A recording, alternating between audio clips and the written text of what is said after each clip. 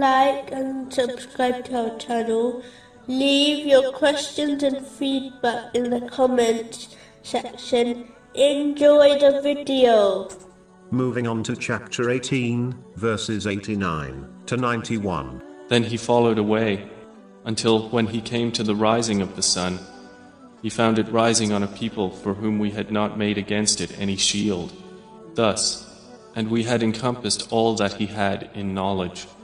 Allah, the Exalted, is fully aware of all things, including the inner intention and feelings of a person, as well as their outward actions. The Muslim who understands this will ensure they not only perform righteous deeds, but will do so with the correct intention, knowing that they might be able to fool people. But Allah, the Exalted, is fully aware of their intention and inward state, and will hold them accountable for it. A Muslim acts on this name by striving to gain and act on useful, worldly, and religious knowledge, sincerely for the sake of Allah, the Exalted. In addition, they will constantly supervise their own inward and outward states. Through this, they become aware of their faults and strive to rectify them. A Muslim should not live heedless to their purpose of creation. They should instead live in full awareness and act accordingly.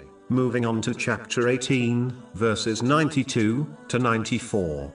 Then he followed away, until, when he reached a pass between two mountains, he found beside them a people who could hardly understand his speech. They said, O Dhil Qarnayn, indeed Gog and Magog are great corrupters in the land.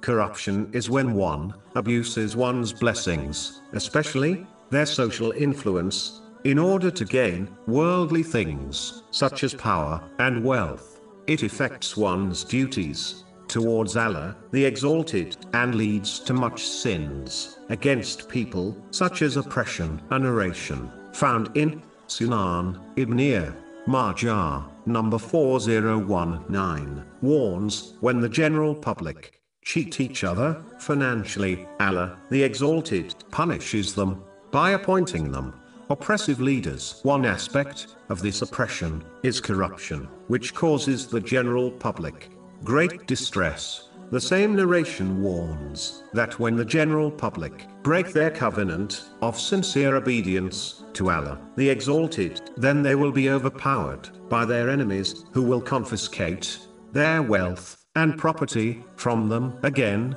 this is an aspect of corruption, where people of influence, such as government officials, freely take the belongings of others, without any fear of the consequences. When the general public becomes corrupt, then their leaders and other people in influential social positions are inspired to act in the same way, believing that this behavior is accepted by the general public. This leads to corruption on a national level,